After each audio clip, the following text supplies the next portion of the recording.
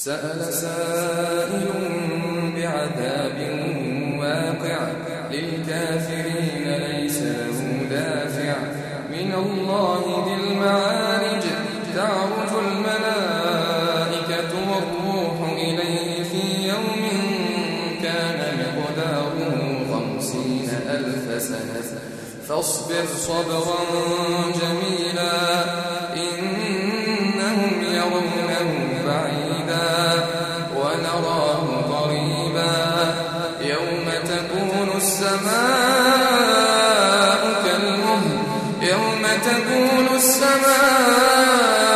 كالمهل وتكون الجبال كالعهن ولا يسأل حميم حميما يبصرونهم يود المجرم لو يفتدي من عذاب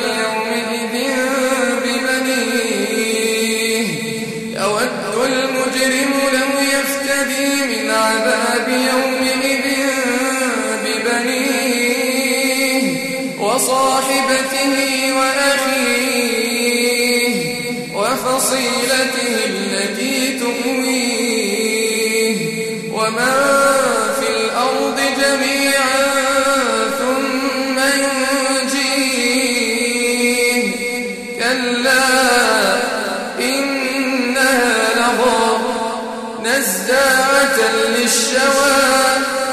تدعو من أدبر وتولى وجمع فأوعى إن الإنسان خلق هلوعا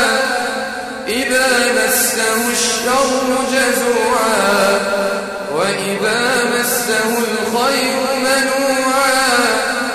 إلا المصلين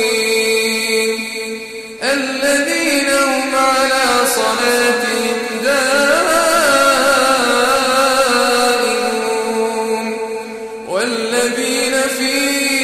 أموالهم حق معلوم للسائل والمحروم والذين يصدقون بيوم الدين والذين هم من عذاب ربهم مشفقون إن عذاب ربهم غير مأمون والذين هم لفروجهم حافظون إلا على أزواجهم أو ما ملكت أيمانهم فإنهم غير ملومين فمن ابتغى وراء ذلك فأولئك هم العادون والذين هم لأماناتهم وعهدهم راعون والذين هم بشهاداتهم قائمون والذين هم بشهاداتهم قائمون والذين هم على صلاتهم يحافظون أولئك في جنات مكرمون فما للذين كفروا قبلك مهطعين عن اليمين وعن الشمال عزين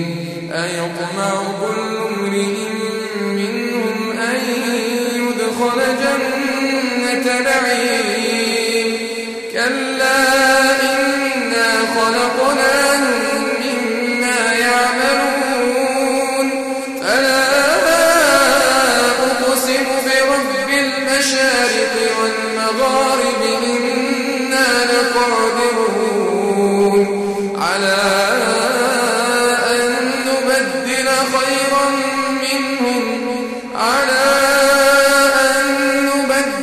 خيرا منهم وما نحن بمسبوقين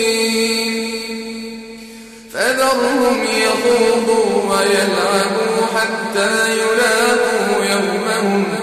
حتى يلاقوا يومهم الذي يوعدون